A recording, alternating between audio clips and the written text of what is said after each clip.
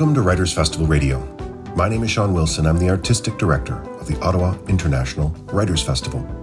We're broadcasting from the unceded and unsurrendered territory of the Algonquin Anishinaabe. We recognize our obligation as settlers on this land to work to repair the harms perpetrated upon Indigenous communities and acknowledge the ongoing trauma colonialism has inflicted and continues to inflict on First Nations, Métis, and Indigenous peoples.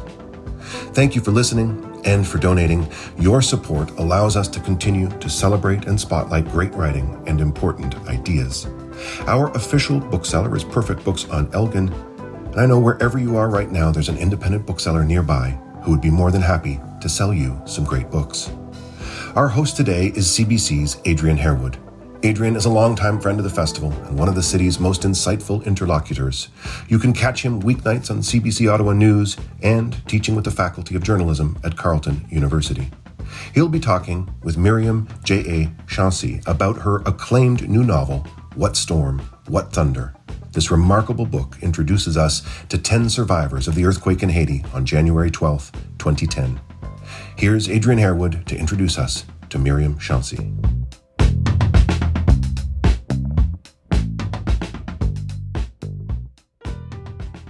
Miriam Chauncey was born in Haiti, but grew up in Canada. She first lived in Quebec, but spent the bulk of her years in this country in Western Canada, in Winnipeg, Manitoba. She attended the University of Manitoba, where she received her bachelor's degree in English and philosophy, and then went to Dalhousie University for a master's in English literature. She received her PhD from the University of Iowa in 1994. Miriam Chauncey has taught at numerous universities, including Vanderbilt, Arizona State, Louisiana State, Smith College, the University of California, Santa Barbara, the University of Cincinnati. She is currently the Hartley Burr Alexander Chair of Humanities at Scripps College in Claremont, California. In addition to her scholarly work, Miriam Chauncey is a prolific novelist. She has written 4 novels, including Spirit of Haiti, which was shortlisted for the 2004 Commonwealth Writers' Prize, The Scorpion's Claw, and The Loneliness of Angels, which won the Guyana Prize for Caribbean Fiction in 2011. Her most recent novel is called What Storm, What Thunder. Miriam Chauncey was the recipient of a Guggenheim Fellowship in 2004, and she joins me this morning from Greater LA in California. Miriam, thanks so much for joining us. Thank you so much for having me, Adrian. I'm happy to be here. Miriam, I wanted to begin this way because I'd like to claim you as being someone who's part of my tribe, born in 1970 in Port-au-Prince in Haiti. Your family immigrated to Canada in the 1970s. What brought your family to this country? Initially, so my parents actually met in France and had had my sibling in France and wanted to settle back in Haiti. And of course, 1970 was really the middle of a Duvalier dictatorship, and opportunities in Haiti were scarce or complicated to come by. And at the same time, French Canada was advertising for Francophone instructors.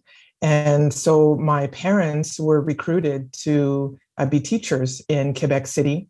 My father taught French, and I think at the high school level, and then my mother taught accounting. And then both of them were then in turn recruited to teach in Winnipeg in the same subject areas in the French part of Winnipeg, the French Quarter. What was it like, and what did it mean to be a Haitian Canadian growing up in Winnipeg in the 1960s? Well, as far as I know, at the time, there were only 2 Haitian families, and our fathers were best friends, which was great. There was another Miriam in the other family, so I had a sort of almost sister who had the same name, and we shared a lot because we were very few.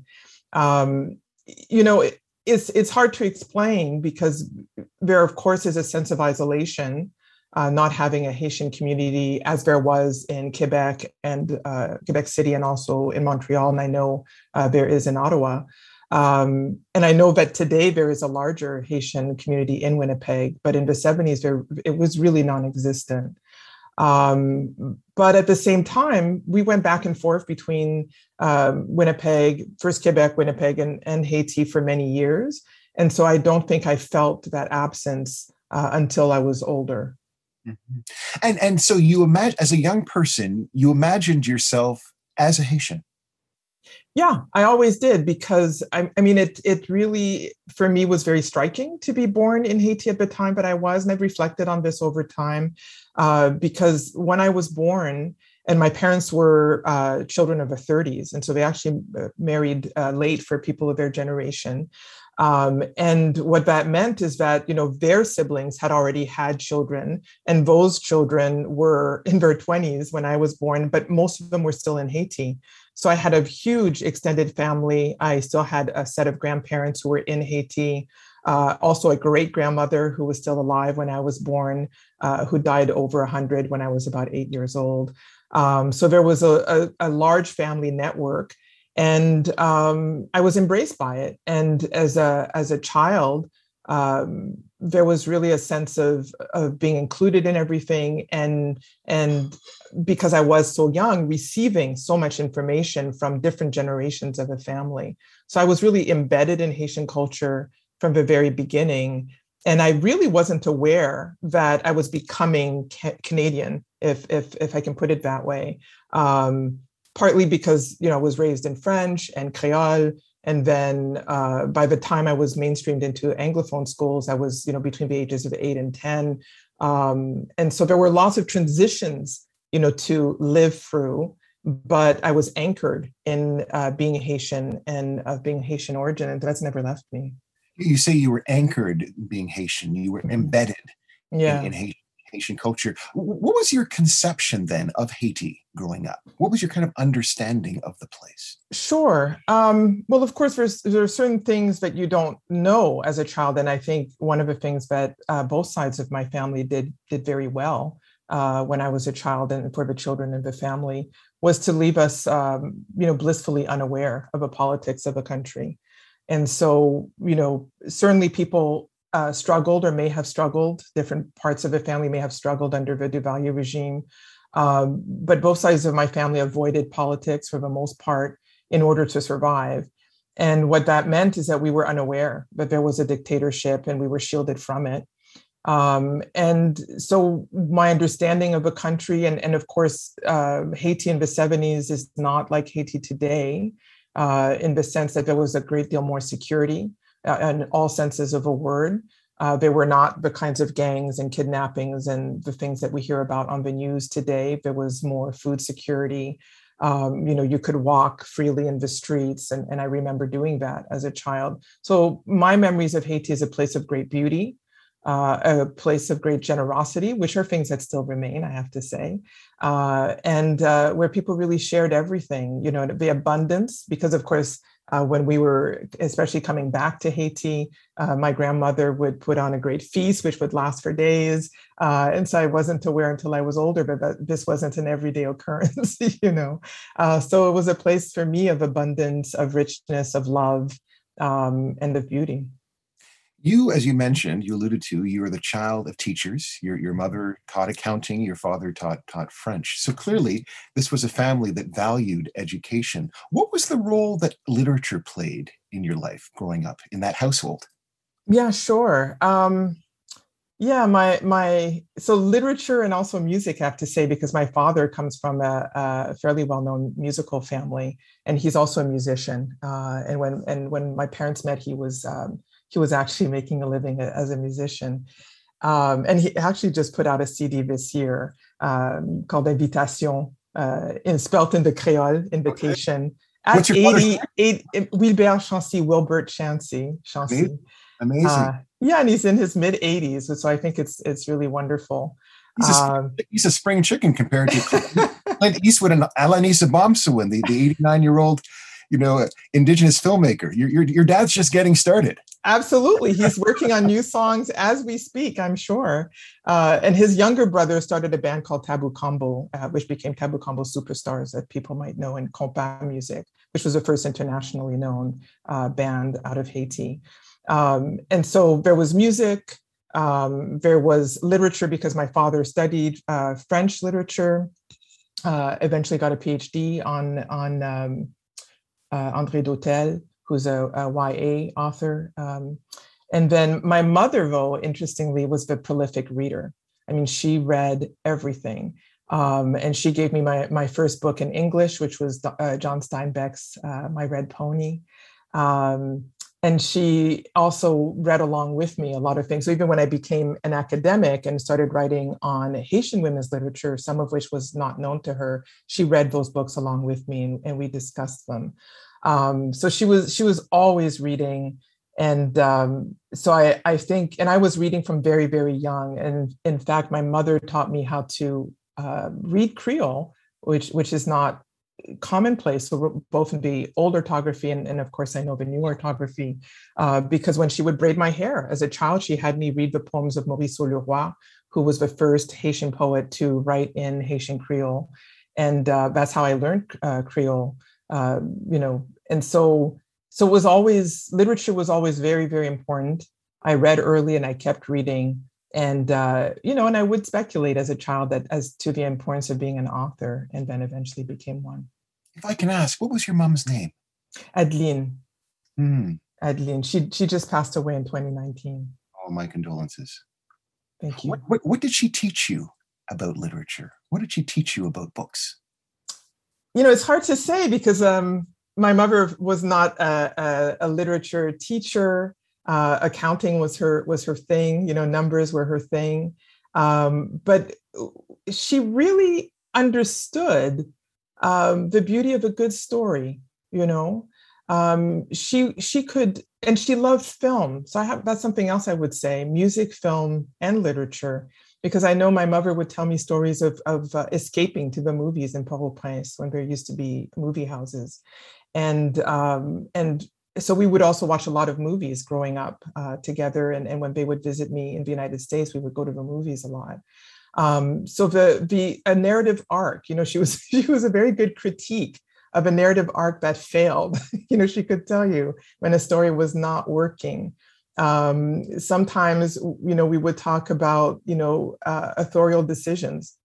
When an author was too intrusive, why did they make this choice as opposed to that choice?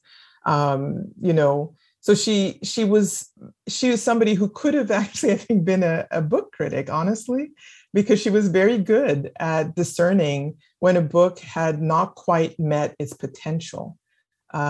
She loved murder mysteries, well-written murder mysteries. I think the last book she read was a Louise Penny novel, and she enjoyed Margaret Atwood's work, and then came to read people like mystery and so forth. So she sought out really fine writing, and she really loved a story well told. You were clearly a precocious child. You a child that loved literature. I know that went through the library as a kind of a bookworm. And I was listening to another interview that you conducted. You talked about the importance of Alice Walker and her literature as, I think, a 14-year-old. You read her books that really had an impact on you. Talk about your relationship with Alice Walker and her work. Yes, that was really a turning point for me in my growth, I think, as a reader and probably as a writer, or to understand that I could be a writer and that I could produce something that might be of importance. Because I was reading, as a child, I was inducted in all the great literature of French children's literature, and then, of course, coming into Canada, reading, the big books of Canadian literature, for children like Montgomery and so forth. But I had read through what I was able to read through in the public library for children. And I was given access, I think with my mother's permission, to the adult part of the library. And I found In Search of My Mother's Gardens by Alice Walker, which had at the time just been published. And I remember reading that book, walking, getting off the bus and walking home, reading it, because I just couldn't believe what I was reading. And that book is a book of essays where Walker recounts not only her own journey to writing, but how that journey is related to other writers, so both in the British and American tradition and in the African American literary tradition. So she mentions people like Woolf, Virginia Woolf, but there are a series of essays about the importance of early African American writers like Langston Hughes, Countee Cullen, Zora Neale Hurston. And I read that book and I jotted down all the names of the authors, Black authors that I had never heard before. And I went and found them. And lo and behold, at the time, there was a first edition of a Countee Cullen book called Color, which I found at the University of Manitoba, which I hope is still there, in the open stacks, because it's a very, very rare book. I have not found it in the United States, even as a professor. And I read, and I just thought, this opens up a door to not only a world that I don't really know very much about, which is a Black literary world, being in the context of growing up in Winnipeg, but also the way Alice Walker wrote about what it meant for her to become a writer. Then I had a sort of roadmap to thinking about writing in a new way, not just, it would be great to write a book, but that there's a responsibility in writing. And part of that is leaving something behind. And so when I started publishing, and I started publishing a few years later in Canada, I remember setting for myself a kind of standard, which was that I wanted to write back to that 14-year-old who, didn't find a lot of voices reflecting her own experience and, had that opening up through Walker's work. And it would take several more years for me to realize that I also wanted to read Caribbean writers and that I hadn't been reading them and that I wanted to know more about them. You found Alice Walker as a 14-year-old. You later find James Baldwin, and you write a thesis about James Baldwin. What was it about Baldwin's work that so captivated you? And I don't recall if Walker had written about Baldwin. I don't recall how I came across Baldwin. But I know that I read all of his works as a teenager and decided, I think around age 17 or so, to go on to write the master's on him. And what I observed and what I still love about James Baldwin is that he wrote in pretty much every genre imaginable. He has very little poetry, but he wrote plays, he wrote novels, he wrote short stories, he wrote essays. And he also tried his hand at some screenplays. And so I remember thinking, this is somebody who is trying to get a point across, not just one point, obviously, but there's a message that he's carrying. And he's trying to do this in a variety of forms.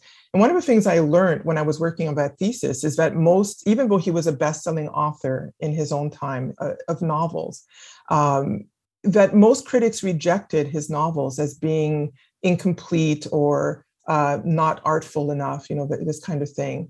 And one of my realizations as a young person, because I was working on that thesis, I think I was 19 or 20, I remember thinking, they just don't understand what he's doing, or what he is trying to do is before its time.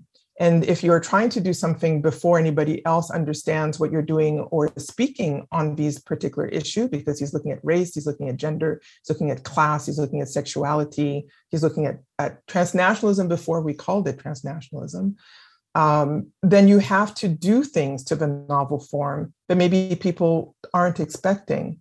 And of course, he was working out of France, a culture not his own. And I think he was affected by French literature. So I think he was transforming the novel in the way that wasn't understood yet. But for me, it was still successful, not because it was commercially successful, but because he was succeeding in getting his message across, about the worth of every human being, about the struggles of individuals who are left on the margins, the struggles of artists, who are trying to express themselves and are misunderstood. And so for me, he's always been a kind of beacon, the kind of writer I want to be. That if I do my best in trying to get whatever it is the message is that I'm trying to get across, then I still can go on and write the next book, because the importance is to just keep trying to get the message out. The reason for writing is not the commercial success or simply to write something artful. Mm-hmm. So far, we've talked about two African-American writers, two of the leading African-American writers really of the 20th century. Who were some of the Caribbean writers or African writers who also helped to shape you?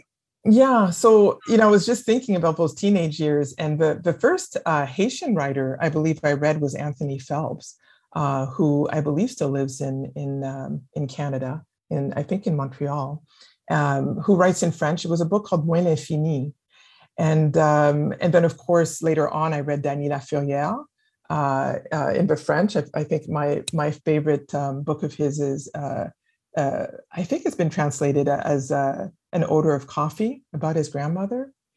I also like his book, I Am a Japanese Author, which I sometimes teach, to sort of change the narrative as he was attempting to do about what Caribbean writers can write. And then, I wrote my dissertation on Afro-Caribbean women writers, people like Dio Bran, Marlene Orbais Phillip, who are both Canadian as well, from Trinidad and Tobago, and Michelle Cliff, who was a Jamaican American, Joan Riley, Beryl Gilroy, who's actually Paul Gilroy's mother. Very few people know that. I didn't know that. Yeah, she was a YA novelist, and I discovered that later. And I thought, this is where he's getting all of his good ideas. And so, and of course, there are so many contemporary Caribbean writers to read today. Just so many. So yeah, I would say that's where I started in my explorations. And then for Haitian women writers, of course, most people have read Edwige Danzica, who's American. But from the French side, writing out of Haiti, there's Yannick Laes, who won the Prix Féminin in France a few years ago. She has a book that's translated called Moonbath. And then Émilie Prophète, who is published out of Mémoire d'Encrier, but I believe she lives in Port-au-Prince. Mémoire d'Encrier is published out of Montreal. She has a book coming out in English called Blue in January, I believe. Mm-hmm. You received your PhD at the astonishing age, I think, of 24, which is really 24, which is really remarkable. Like I think like anyone who's done academic work, to get that degree at that age is really it's kind of unheard of. And you kind of embark on this career where you're balancing the academic, with your literary criticism, but also your love for writing literature, for writing novels. I'm wondering how you kind of imagined your writing life. Did you imagine always kind of balancing those two things, living in those two worlds? Not really. Or okay, I should say I was going to say no, but I should say yes. In the sense that it was actually an African-American writer whom I had met when I was trying to decide where to take the PhD, John Edgar Wideman, who actually was supposed to be recruiting me to the University of Massachusetts Amherst, but listened to what I thought about writing and said, well, you need to go to the University of Iowa, which was also trying to recruit me. And I believe he'd gone an MFA from. And he said, the reason you should go there is because you need the PhD, but you'll be able to be in contact with writers and keep writing. And in effect, that is what happened. I went to Iowa. Although I shifted, I was supposed to be writing on African-American women's literature and then shifted after the comps to Caribbean women writers, and had really no training, in that, and just thought, well, somebody's got to do it. I'm going to do it. And I was still writing creatively at the same time. And I think for a time, so the way I work, and so I don't think this was planned, is that I always work on a creative work at the same time as I work on a academic work. It was started after the dissertation. So when I was, or maybe between the dissertation and the next book, which was Framing Silence on Haitian Women Writers. So I was working on a novel, which became The Scorpion's Claw, which came out in the 2000s when I wrote Framing Silence. And that kept going. But what happened in terms of my publishing order is that there was always a pressing need for the academic work at the times that I was working on them, in the sense that very little work was being done on Anglophone Afro-Caribbean women writers when I wrote on them. So that was published very quickly. When I wrote on Haitian women writers, Haiti had just been intervened. There was a military intervention in Haiti in 1994, which caused me to write Framing Silence. So there was an immediate interest in that. But there was less interest in the novels. I think Edwige Danticat had not yet published. She published in 95. And also Anne-Christine Dadeschi was the other Haitian American writer who published in that same year. So there were only 2 novels written in English by Haitians, like anywhere. And so the interest was much lower. And this is why my first novels were published in the UK, where there had been a much longer tradition of publishing Caribbean writers in English. And so I just kept working. When my first novel, which was The Scorpion's Claw, was not picked up, I just wrote the next one, which was Spirit of Haiti. And I remember at the time thinking, well, this is how you realize that you're an author, not an author, but a writer, right? When you just keep writing because you have something to say, which is the Baldwinian example that we were talking about before. How do those 2 things inform each other? How does your novel writing inform your literary criticism and vice versa? What I always think of is that academic writing is, although I try to infuse it with artfulness and I want it to be well written, it is formulaic. There is a formula that is recognized in academic circles. And you have to, produce what I would think of as a set of proofs. This is what you're trying to demonstrate. A thesis, you're trying to back it up with your evidence from different texts, and you try to make a cogent argument. And what happens in the process is that there is a kind of way in which there is an excess, there's something more. There's a reason why you're doing that academic work or that literary criticism, whether it's to bring out certain voices that haven't been heard before or to talk about themes in certain kinds of literatures that should have more attention. But there's something that, at least from a writing point of view, gets left behind or left out of a conversation, what I call an excess. And it's that excess that, for me, informs the creative works that I've produced. So for example, I could say, in The Scorpion's Claw was, for example, my expression of what it was like to be in my early 20s and unable to return to Haiti after the fall of the Duvalier regime, and thinking about a whole generation of young people who had been born during the regime and didn't know quite what it would mean for Haiti to move forward, or what their role might be in that Haiti, whether they were in Haiti or outside of it, if their memory of Haiti was always clouded with the sense of, the dictatorship. And so it's one thing to look at what people have said about the dictatorship or to research the dictatorship, and then to tap into the emotional significance of that legacy and even the spiritual dimensions of struggling or resisting against it. And that's what the novels do. They work on both spiritual and emotive dimensions. I'm in conversation with Myriam J.A. Chancy. She is an academic and also an author. Her latest novel is called What Storm, What Thunder. And I wanted to kind of shift now and talk about the book, talk about What Storm, What Thunder, which of course tells the story of the devastating Haiti earthquake of January 2010, which claimed the lives of upwards of 300,000 people. And I was curious as to, first of all, why you wanted or why you needed to write this book about the earthquake. Well, in fact, initially, I was not going to write this novel. Initially, my thought was, I'll do everything I can not to write this novel. Why? Why? I had my previous novel, Loneliness of Angels, came out in February 2010. It was actually delayed, I think, for 9 months from the previous year, and appeared right after the earthquake. And it did talk about a devastating hurricane season that occurred in 2004 and had destroyed part of Gonaïves, which is kind of the center for Vodou in Haiti. And there were, that novel did well in its time. And there were, because after the earthquake, I was called upon, as many Haitian writers and scholars were, to talk about the post-earthquake situation, that whether it was to, give talks on the matter or to take part in fundraisers, we were all called upon to do some of that work.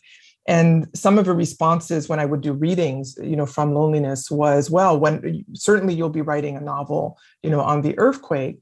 And my initial reaction was no, partly because I was still processing, the meaning of the earthquake for myself, for others, but also because I didn't want to, feel like I was sort of jumping on a kind of bandwagon, on works on the earthquake, which appeared prolifically for years immediately after the earthquake, many of which were ill-informed and, did not actually help Haitians themselves. And so I didn't want to also contribute to, that literature of errors, if I could put it that way, because I think it takes time to process certain kinds of historical moments. And this was for Haiti certainly a big one.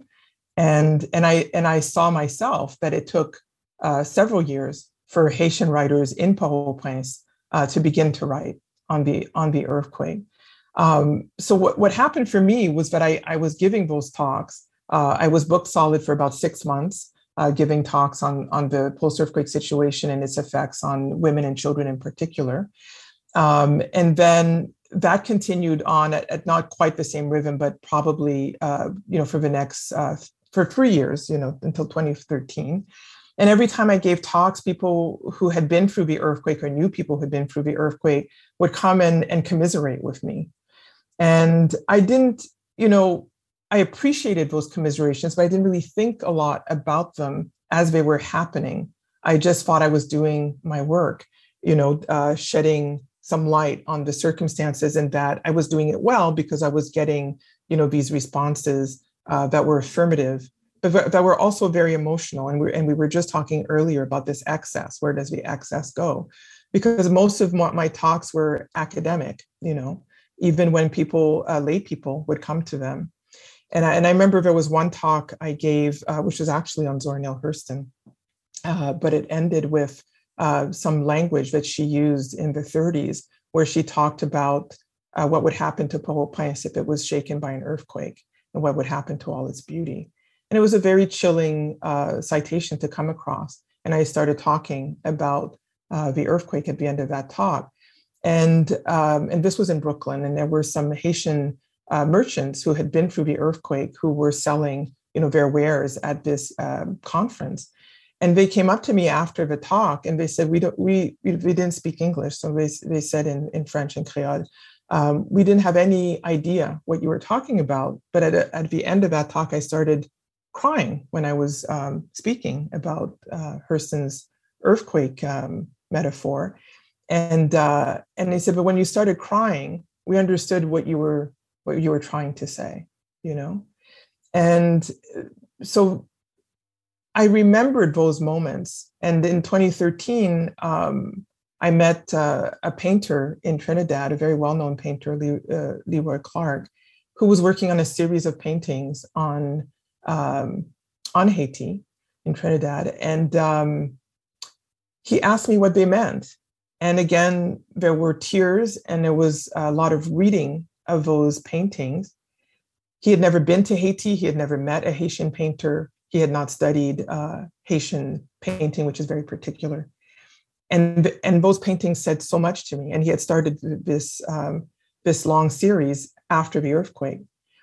And I remember as I was talking to him about what I saw, what I felt, and when I had to figure out what this was about. And when I went home from Trinidad after that trip, I sat down and the outline of this novel, What's Become What's Torn What Thunder, came about. Because what I realized in that exchange is that in the same way that this painter had felt visited by spirits from Haiti who were speaking to him, but in some ways, those individuals who had been coming to me after every talk for 3 years had been messengers, who assumed that as a writer, I would be doing something on their behalfs and on behalf of others. And then I realized that it was like we've talked about before, or as Walker, I think, had instructed me as a teenager, that there was a responsibility that I carried, that some of us feel we carry as writers, to leave something behind, to do something with the gift that we have. And that's how I started the novel. And Leroy Clark, of course, was a towering figure in the Trinidadian art world. He sadly passed away. That's right. Just in July.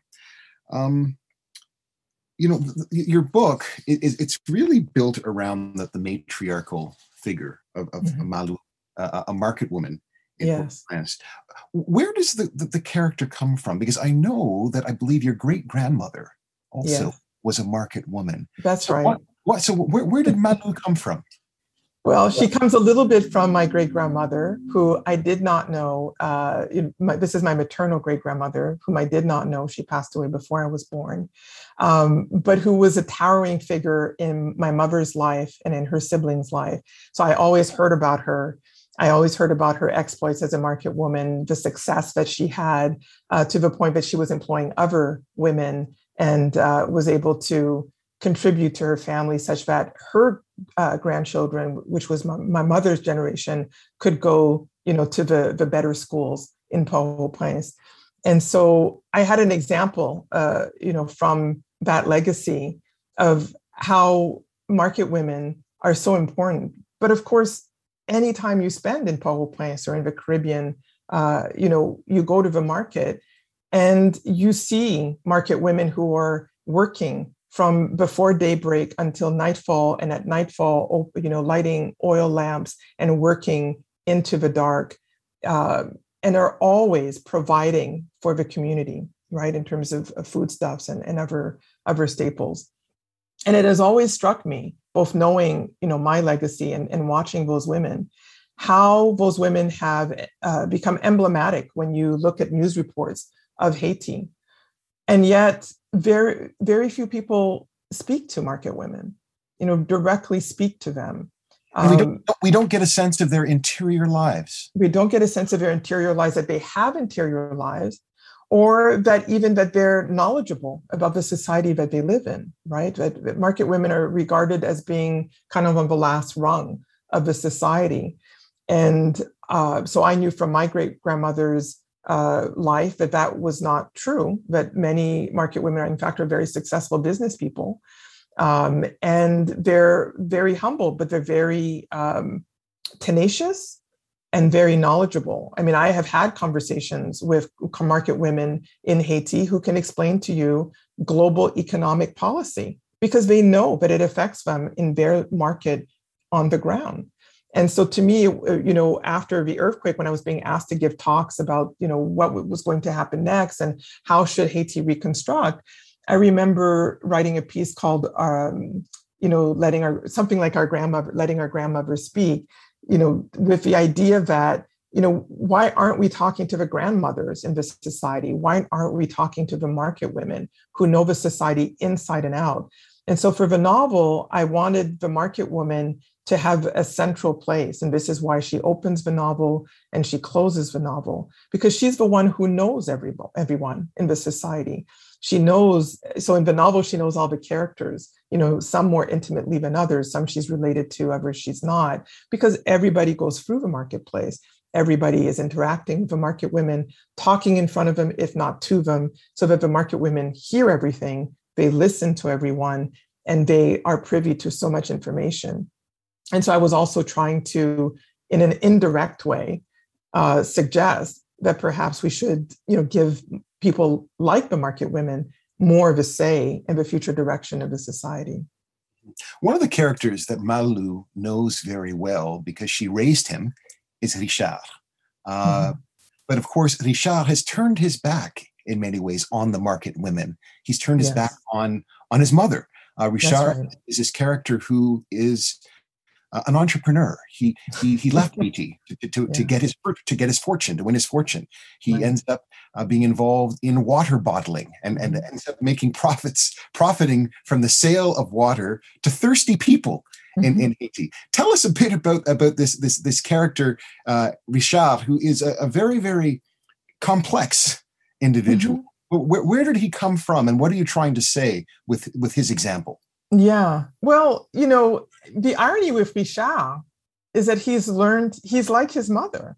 He's a good entrepreneur, right? He's a marketer, So he's actually learned from one of the best salespeople in the world how to be a salesman. He doesn't of acknowledge. Of course not. No, yes. No, he doesn't acknowledge it, because the other part of Richard is that he's also forgotten who he is. He's forgotten where he's come from. So he's Haitian, but he's become French. He has, acquired great wealth. He has financed a natural daughter's education in Haiti that he's left behind, but he's ashamed of where he's comes from, and he's ashamed of Malou. So he's ruptured bonds with her. And of course, her bonds with him have never ended, except, when we find out, what's happened to him through the earthquake. But Richard, for me, was a way to explore, the kind of capitalism and the kind of future we sometimes are told places like Haiti should work towards. And I suppose, Richard is a very good capitalist. He's been very successful, but he's lost so much in the process, right? He's lost a sense of his culture. He's lost his sense of responsibility towards Haiti and Haitians.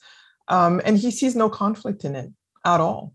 He's lost his soul, but he doesn't perceive it that way, because he has gained everything that the world has told him there was to gain. A lot of money, a beautiful wife, a summer house, on the sea, beautiful children. So in his mind, he's gained everything. And a further irony in his story is that because he's so neglected his soul, he loses that beautiful wife, those beautiful children, the house by the sea, which is actually what compels him back to Haiti, even though, in the story, it's his daughter who's calling him back. But he doesn't perceive the soul, that aspect of his spirit being called back, even though he does have an encounter with the sea, right? The most alive body of water probably known to man. But it's only in his last moments that he understands what he has lost and what there is to regain, But yeah, the message there was, is capitalism really the wave of the future for a place like Haiti?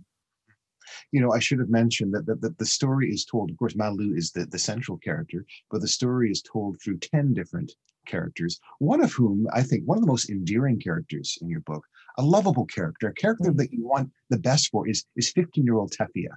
And you want her, and as the father of a daughter, I'm looking at this girl child and I want the best for her. There's so much that you want. There's so much hope that you have for this character. And yet her life is shattered in the aftermath of the earthquake. Tell us a bit more about Tafia and who she represents to you. Yeah, that's nice to hear your take on Tafia. That's nice to hear that you want the best for her. And I hope that's what readers continue to feel about this character. I mean, Tafia is full of life. She's 15. She's like a 15-year-old anywhere. She's, thinking about who she might date, who her best friend is going to be, where she's going to go on a Friday night or any weeknight if she can get away from the house. And she really doesn't think much about the future beyond these immediate concerns. She's a typical teenager, and she's part of a complicated family, which is somewhat fractured. She has a brother who's in Boston. She has a younger brother that she has two brothers who are both older than her, but the younger of which is a little bit confused, and no one really knows what he's thinking. And she is really just searching for her life. And so one of the things about Tafia is that she suffers a double trauma. She first goes through the earthquake, in which she loses family members, loses her family home, ends up in an IDP camp, and then suffers violence in the camps, and then becomes a young mother and must endure. And this is a situation that many young girls, teenage girls and young women did go through in the IDP camps. And I wanted to capture that sense of a before everything turned, the before where there was still going to school, when there was still, a sense of a hope and then a fracturing, but a fracturing that in her case doesn't break her, but simply changes her life in such a complicated, complete way that we still, hopefully, as readers, want the best for her, want her to thrive. And we have to remember that when we leave her in this story, she's only a year older. She's only 16. And so we have to imagine that there is still the possibility of a great future for her, even though she has to work through intense pain and intense trauma. In this novel of yours, you are exploring different kinds of trauma. You are exploring the trauma of the individual who is present for the cataclysmic event. You're also exploring the trauma of the individual who is away, who might not be on the island, but who is also experiencing it, I guess, mediated through media, through television, or whatever the case may be. We're talking about the Haitian diaspora. And I think that's embodied by the character, Tafia's brother, Didier, who's a musician, who's gone to up north, gone to the United States, gone to Boston to make his fortune. And on that day in January 2010, he sees what occurs in Haiti, and he feels this immense sense of guilt. This immense sense that it's almost that I guess they call it the survivor's guilt. Can you kind of expand on that? Yeah, I mean, there are two characters who are outside of Haiti. There's also Anne, Richard's daughter, and Malou's granddaughter, who is an NGO worker in Rwanda, who does come back and try to help in the camps and do some work, but then has to leave. And then there's Didier, who we don't see coming back. We're told that he will, but we don't see him coming back. And, Didier is someone who actually is living with guilt already. And it is compounded by the earthquake, the monumental event of the earthquake, because he's someone who's been hiding the fact that he's been struggling as an immigrant, that he's had to confront racism that he didn't understand or realize would come, living as he does in Boston. And he is also, so he's been misrepresenting his success or lack of success so that his family doesn't really know what's happening to him. He's a musician who thought that, he would come to the United States and have a great career. And instead he's driving, jeepney cabs. Whenever he has a friend who has time off and will let him drive their cab, he gets to drive a cab to make some money. And that's how he's getting by. And he's supposed to be sending money back, but at the time that we meet him in the story, he's been sending back less and less money. So his sense of guilt is growing, by the month.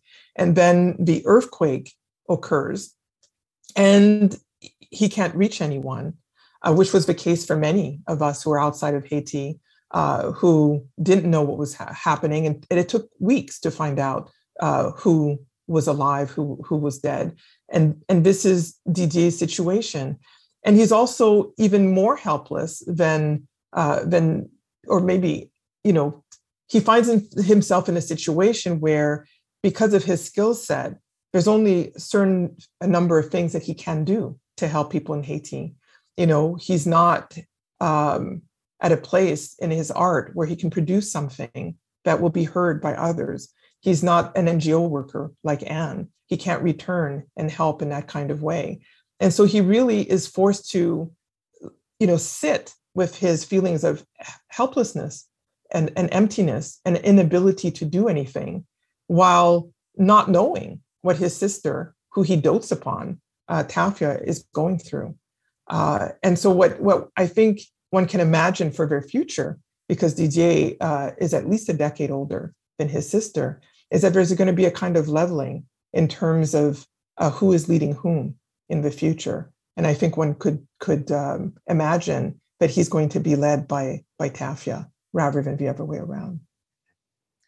If we are to be true to history, we would recognize that Haiti is a country that has suffered more assaults for over the course of centuries than perhaps any other country in this world. It's been a serial victim in many ways, a victim of foreign actors constantly intervening, It's been a victim of a kind of extraction, this constant extraction as well. We often, Haiti is often framed as being, a place of need, a place that the world is going to help, when in fact, one could make the argument that Haiti has really allowed many of the countries of the world to gain wealth and have allowed them to extract. Absolutely. I want you to kind of talk about the way in which Haiti is imagined in the kind of popular imagination, particularly in a place like North America. How has Haiti been misrepresented? What is the story about Haiti, or the stories that we are missing?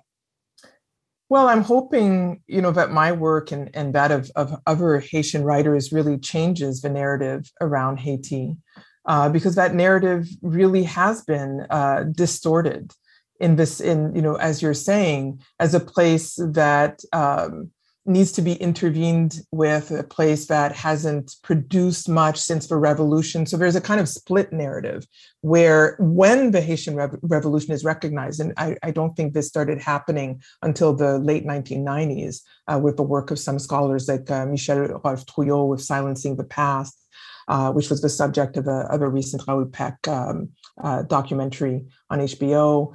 Until that work and the work of some other scholars, I think there was still this sense of Haiti's revolution as being failed, right? So I still, teach courses where my young students don't realize that the Haitian Revolution was successful. That Haiti was the first, Black republic in this hemisphere, and actually, I also contend that it was the first republic, because the United States, as constituted today, did not happen until the Haitian Revolution was successful because of a Louisiana Purchase, where France had to sell off its properties in the United States in order to get out of its war debt.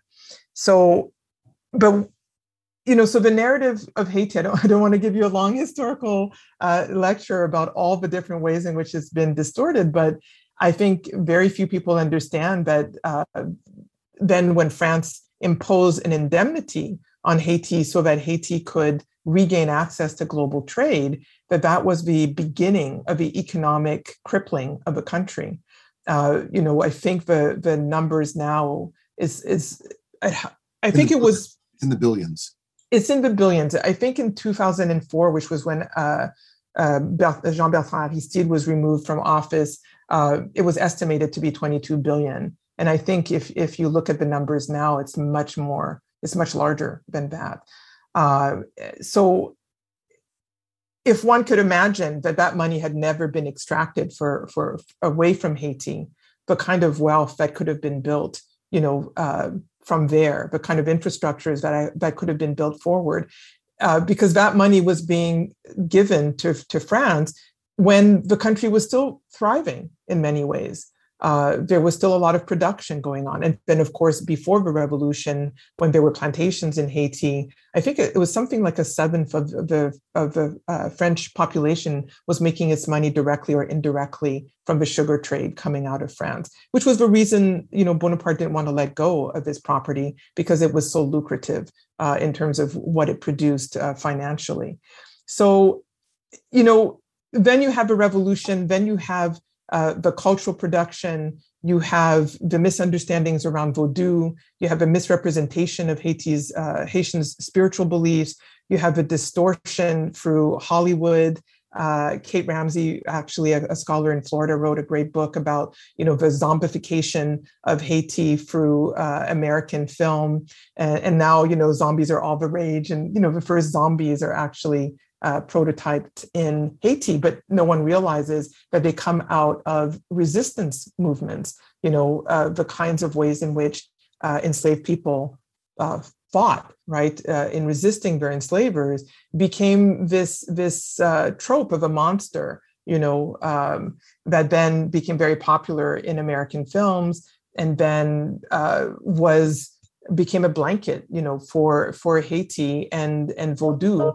And so I think there's so many ways in which Haitian thought, Haitian resistance, and Haitian culture has been sort of simplified, not only oversimplified, but then demonized in a way that is completely false and untrue to the world of Haitians.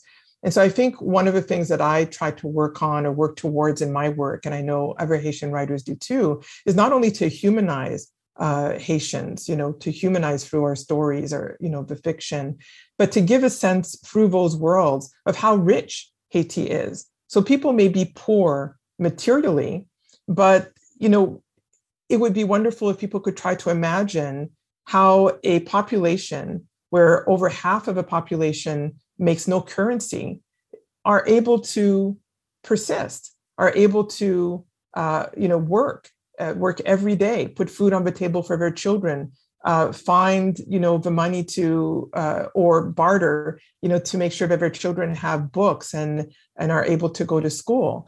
The level of interest in education in Haiti is so high. The hunger for giving to the next generation is there. And so, we used to have a whole class of artisans in Haiti, what people would make in leather goods and in crafts and so forth was a very well-known attribute in the Caribbean. And all that fell away when, certain kinds of goods, secondhand goods were dumped into the country. We call them Kennedys because I think this started under the Kennedys. And so, the future for Haiti, and this was a UN-sponsored plan just before the earthquake, was limiting Haitians only to doing work in factories, and really sort of low-level possibilities. And I wonder why we can't imagine a Haiti where, because there is such cultural richness, where there is such thirst for knowledge, and there is actually indigenous knowledge, not only of the land, but how the land has been affected by these military interventions and so forth, that we could rebuild Haiti alongside Haitians so that trade schools would flourish, so that people could go to schools that would lead to more university attendance, more professional attendance, because there is a great deal that is being produced in Haiti. There are a lot of people in professional classes, but like myself, a lot of people have to leave in order to be able to do their best work. And so, and those who stay often have class privilege that allows them to stay.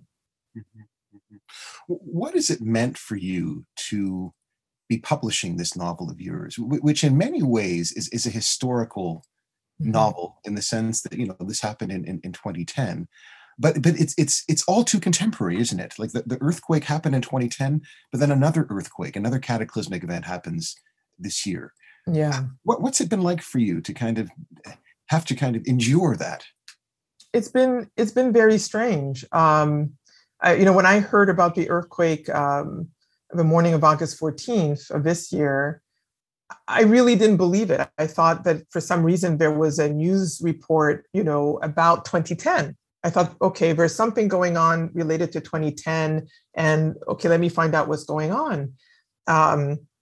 I had friends who were affected by the earthquake, and many conversations have been taking place for last weeks, about how for individuals who went through the second earthquake, but may have also gone through the first earthquake, or those of us who, worked through the first earthquake, have had to revisit, those emotions. And of course, writing this novel, I have been working through all of this for years.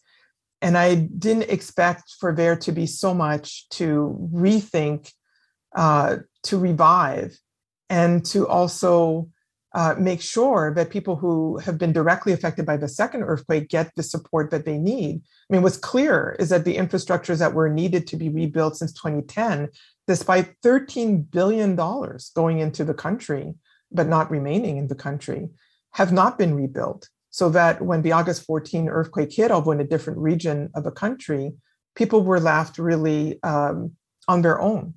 And the images coming out of Haiti in August were eerily similar. And I remember, a young man, because the first images came from Haitians themselves, right, through their social media, a young man walking through his town saying, "Oh my God, it looks like 12, it looks like January 12th." And it did. And, similar issues came up. people on the outside asking where to donate or not wanting to donate because of what happened to the money after 2010. And people on the ground not knowing where their resources would come from, whether it was food staples or shelter, because over 1 million people were affected with shelter insecurity. And so, and the last earthquake, was also actually quite large. And many people don't realize that because the death toll was not as high as 2010. The death toll was still above 2,000, which in terms of contemporary earthquakes is quite large.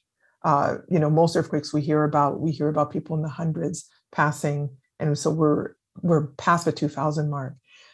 Right now, there are a lot of people seeking mental health counseling because of what it has brought back from 2010 that was unprocessed or only processed to a small degree.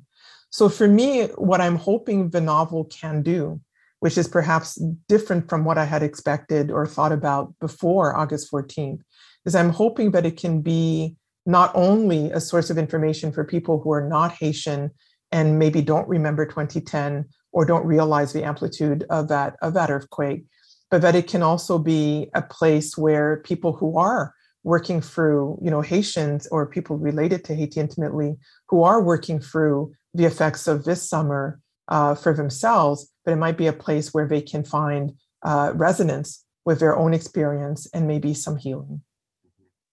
I would be remiss if I did not mention the thousands of Haitians who've been looking for some peace and security. Those thousands of Haitians who, we saw those images from the Texas border, Del Rio, Texas. Those thousands of Haitians under that bridge. Mm-hmm. We saw the searing images of those border agents on horseback, whipping Haitians, whipping these people, ordinary people. And I'm wondering, you are a Canadian, but you're also Haitian. You're also an American. I'm now American too. You're an American as well. And I'm wondering how have you been processing what's been going on with these people who are just looking for a chance, looking for an opportunity for a new kind of life? How, as an artist, as a citizen, how are you kind of processing all of that? Well, it's been very disappointing to see the reaction of the U.S. government to those migrants. And I don't know that I've heard much out of Canada, I have to say, about lending a hand to Haitian migrants either.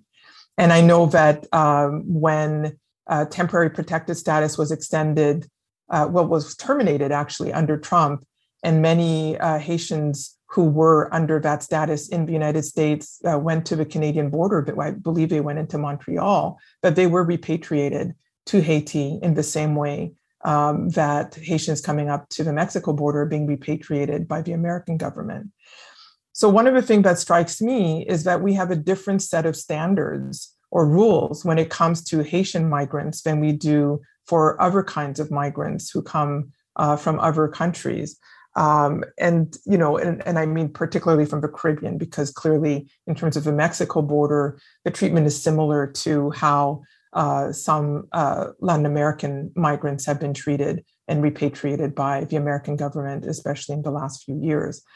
But the treatment that is overtly racialized that we saw at the Texas border by those border control men on horseback is very consistent with the treatment of Black Americans in this country, but also very consistent with a long history of turning one's back against Haitian migrants, usually coming by sea to this country, and which is not the case when Caribbean people come from other islands, for example, from Cuba, when they're actually intercepted at sea and brought into the country.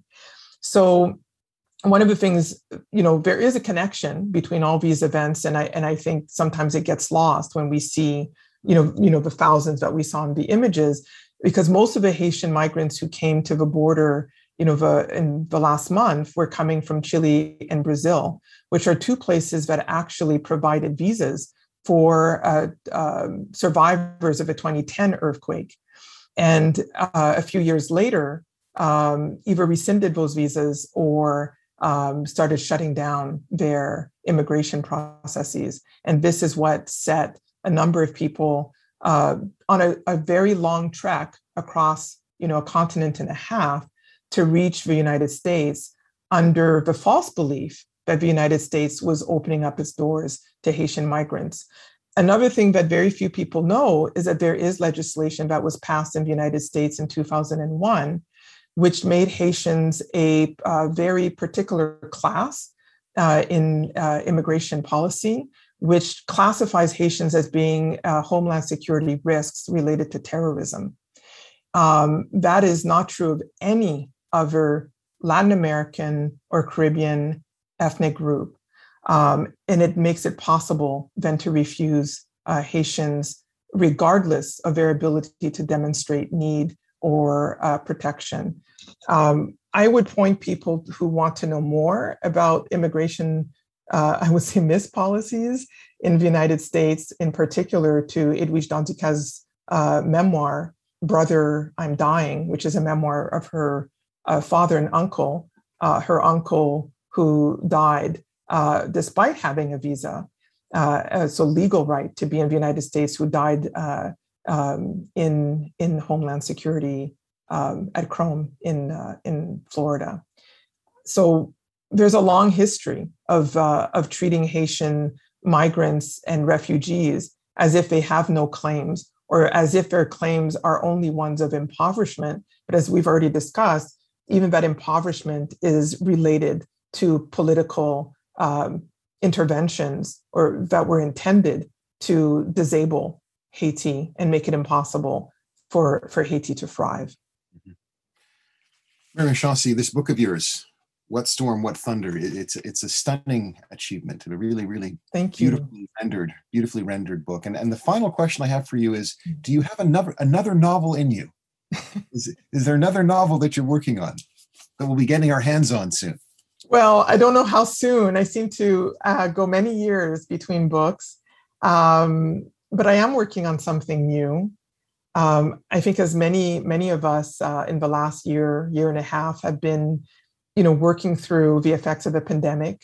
I, lost my mother the year prior to the pandemic, and her entire sibling group died within a couple of years of her own illness and dying. And I lost a number of close friends in the last year, not to COVID, but actually to cancers, including one of my mother's sisters. And I've begun to reflect on this idea of generational passing, when a whole generation is lost, and what could be remembered about, a generation or siblings who are lost at the same time. So the next novel is exploring something along those lines that have to do with both Haiti and the DR. And the cover of the new book, What Storm, What Thunder, has birds on it, as you might have noticed, hummingbirds, which are actually, these hummingbirds are actually taken from Audubon's rendering of Haitian hummingbirds. And some people may not know that Audubon was born in Saint-Domingue, which is what Haiti was known as before it became Haiti. And he left there at age 7. And he also had a sister who was Black. And so I'm exploring his story alongside the story of the siblings. And of course, I spent some time in Louisiana. And in Louisiana, the Creoles of Louisiana do not believe that Audubon had a half sister. They believe that was a full sister. So I'm exploring those rumors as well. We'll see where they lead. Mm-hmm.